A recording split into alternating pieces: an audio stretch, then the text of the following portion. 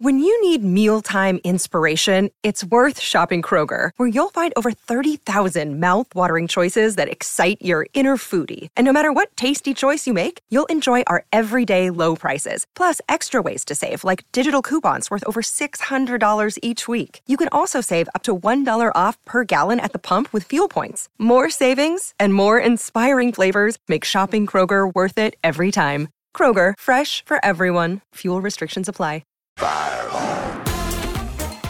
Big last hour coming up. I'd love your thoughts as well if you wanted to join in the conversation with us. Good morning wherever you may be listening to us. The IMAR Insurance open line is on if you want to have your say. And if you want to join in with this, the Friday Agenda. The Friday Agenda. Kingy, I'm going to let you kick us off this morning.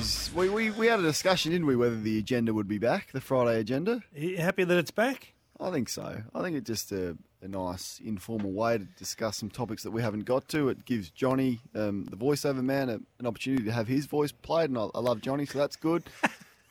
And it gets our audience to, if they want to flag something with us and put it on the agenda, they can do it. I like it. I like where you went there. That was quite creative. It took a long while to give him a clip, but well done. Question.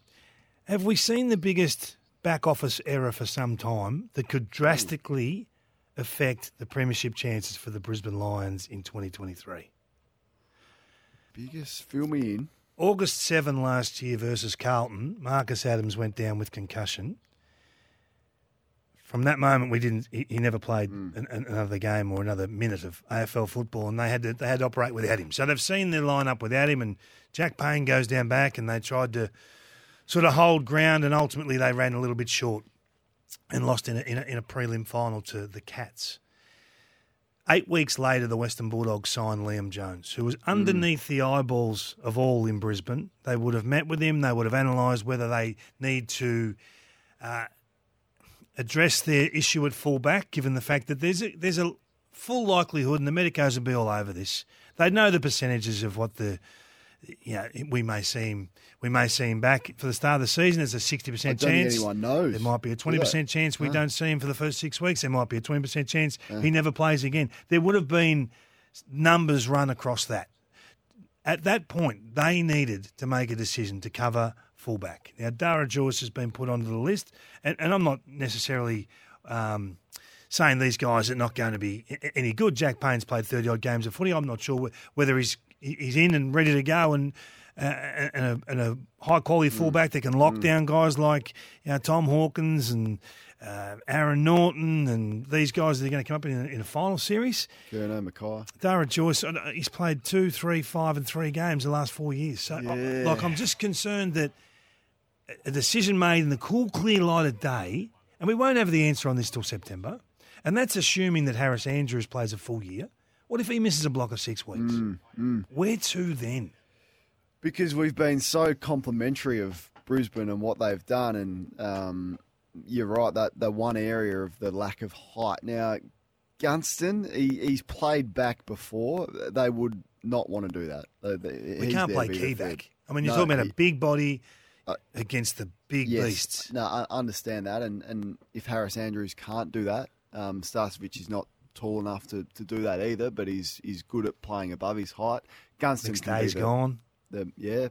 So then you're very reliant on Danaher and Hipwood, which historically haven't been very reliable, both of them, at the one time. So it's a good question. So how did you phrase the first line of that? Have we seen the biggest error?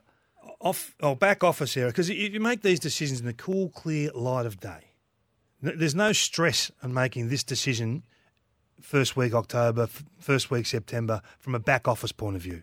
Okay, the day-to-day runnings of the footy club and winning big finals is all consuming for everyone that can impact game day. But those doing the list and the balancing of the books and who's coming on, who's going off, and clearly they had a lot going on. So they've done a great job with who they've acquired. I just feel like they've missed a position here. All right, this is the Friday Agenda. It's all thanks to WD-40. Register online for the Repair Challenge 2023. It's a good start from you. Mine's a bit more of just a softer sort of chuck it out there come on. sort of one. It's This not, is as, not, as, fireball. it's not as hard hitting as, What do you as got? you. But well, Luke Shuey spoke yesterday, and there's a whole heap of things that I could have replayed about Luke, and finally the club admitted that they weren't fit. Now, after everyone denying that that wasn't the case and they were fit, Luke Shuey said, yep, where there's smoke, there's fire, we could have been fitter. That's not what I want to talk about. He said that the Eagles want to be the Collingwood of 2022 and push from outside from the bottom 4 into the 8. I don't think it'll be the Eagles, Kingy, but who is the team most likely to be the Collingwood of 2022 this year? Gee, that's And a good one. I'm struggling to find it because I mean, who's in the running really? Hawthorn? No. North Melbourne? Probably not. Adelaide? I don't think it'll be Adelaide. I don't think Adelaide are capable of playing in a prelim final this year like Collingwood were. And then you go to, well, could it be St Kilda, Essendon? But I don't know if there's going to be one. I mean, we all speak Giants, about new Collingwood and what coach, they bit of did. some Perhaps. unknowns. Yeah, still got How- probably the most likely because they've still got a core group of very good players with a lot of youngsters around them. So Port Adelaide won 10 games. Where does that sit in your criteria? Yeah, well, it's probably not going from bottom 4 to a that's not. prelim, so it's difficult to do. Okay. So you're basically saying the season will be run by 12 teams. Yep, I am.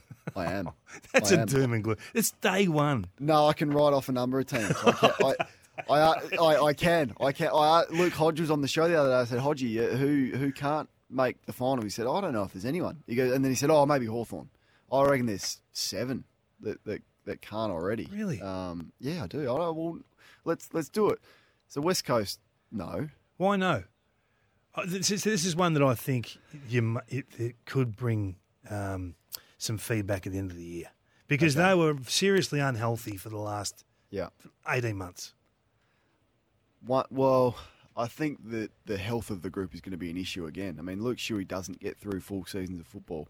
Elliot Yeo doesn't get through full seasons of football. Nick Naitanui, it's going to be tough for him to get through full seasons of football. Oscar Allen, there's a lot of question marks over his body. Shannon Hearns, he's old now, and what can you expect from him?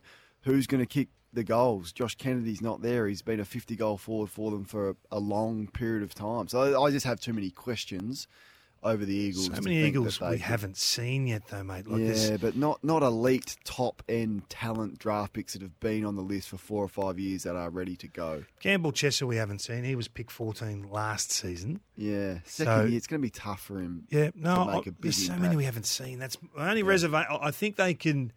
I think they could surprise a few. They're not a 2-win team like they were last year. They're not. There'll be carnage if they're a 2-win team.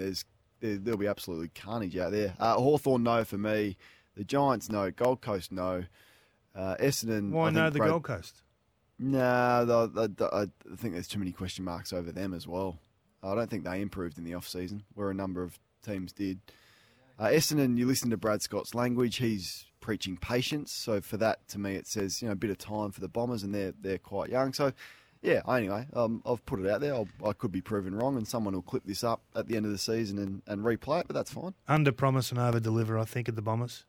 With Brad, yeah, Talk smart. them down. Don't create any headlines and try and sneak up on a few. They do lack for a little bit in terms of their targets forward of centre. They still miss that one big-bodied defender. Luke's They're going okay everywhere else. Luke's going to join in on the IMAR Insurance open line on the agenda. He's in Sandringham. G'day, Luke. Not there. Got you there, Luke? No, we'll get Luke back in a moment. The other one I wanted to flag with you, unless you've got something else, is I did see that Cam Rayner might be having a positional change to half-back, Kingy. Do you think that's long Would be term? an error for me. Would be an error.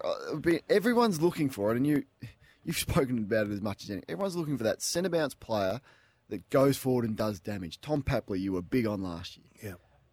So if you've got that, and Cam Rayner, I thought he took massive strides last year into being what everyone wants from Dustin Martin, what the Dogs try to do with Bontempelli, Isaac Heaney, I mean, Jake Stringer when he's up and going, Jordan De Goey, everyone wants one.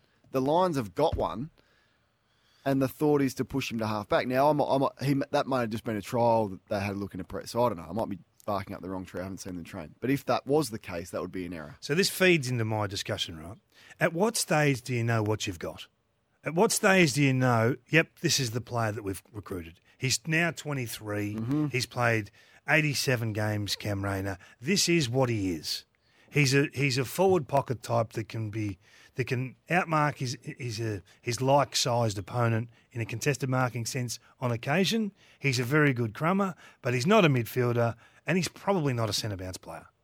At what stage do you say, you know what, let's give up on that and let's just put him back to where he's strong and where he can actually win a game for us? Yeah, I don't know. I don't know the exact answer to 5 it. years? 4 years? Yeah, and he had the knee, so I mean, you've got to give him some time. Even not just him specifically. Like, at what stage do you say this is the commodity?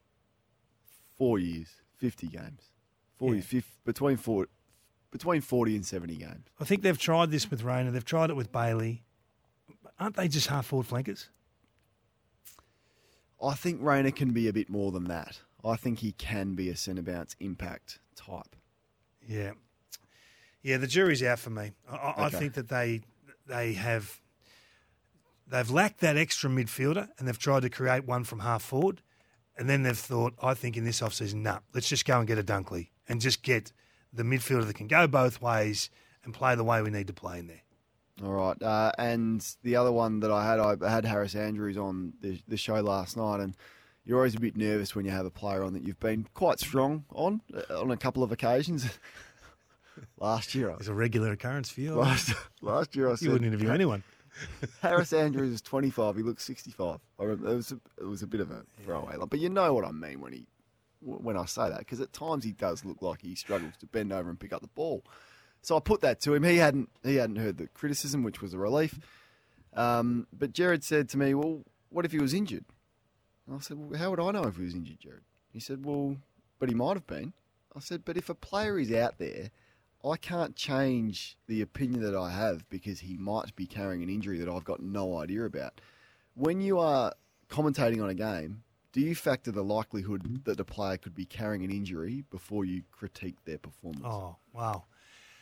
Only coming back from injury, I think you have to factor in, but not. No. Once they've declared themselves right to go. And I found myself in a little bit of trouble with Taron Thomas last year. I criticised his body language in a game in Tasmania. I think it might have even been against the Crows. And they just... I was unaware that his grandmother had passed away that week. So those sorts of things, unless you're advised of those, if clubs want to put out reports saying these players are carrying injuries, we will then address that accordingly. But that's not going to happen, the injury status of a player. And it should, because other bigger sports than AFL do it. Instant injury reports as it happens. You look at the NBA, you look at the NFL. Yep. Star quarterback goes off. Within 5 minutes, you've got to report whether he's likely to come back on, what the initial diagnosis of the injury is. So you're right. Unless the clubs are going to do that, then we just call it as I see it. Now, there's examples where a player might get a massive corky in the first quarter. He goes off, he gets strapped up, he comes back on, he's inhibited. Of course, you factor that in. But if Patrick Cripps is carrying a back injury and he's playing every game for the year and he's putting himself out there, you can't change your opinion. I don't think. So there's a couple of little bits of feedback for us. It's first day back, so we take all feedback on board. Biggest front office errors of the off-season by SEN. Too much of King and Corns. We're only one day a week. Come on, Rick. That's too much, Rick. Come on, Rick. Give us a chance. That was the Friday agenda. Thanks to WD-40. Register online for the Repair Challenge 2023 for a share in over $15,000 in prizes.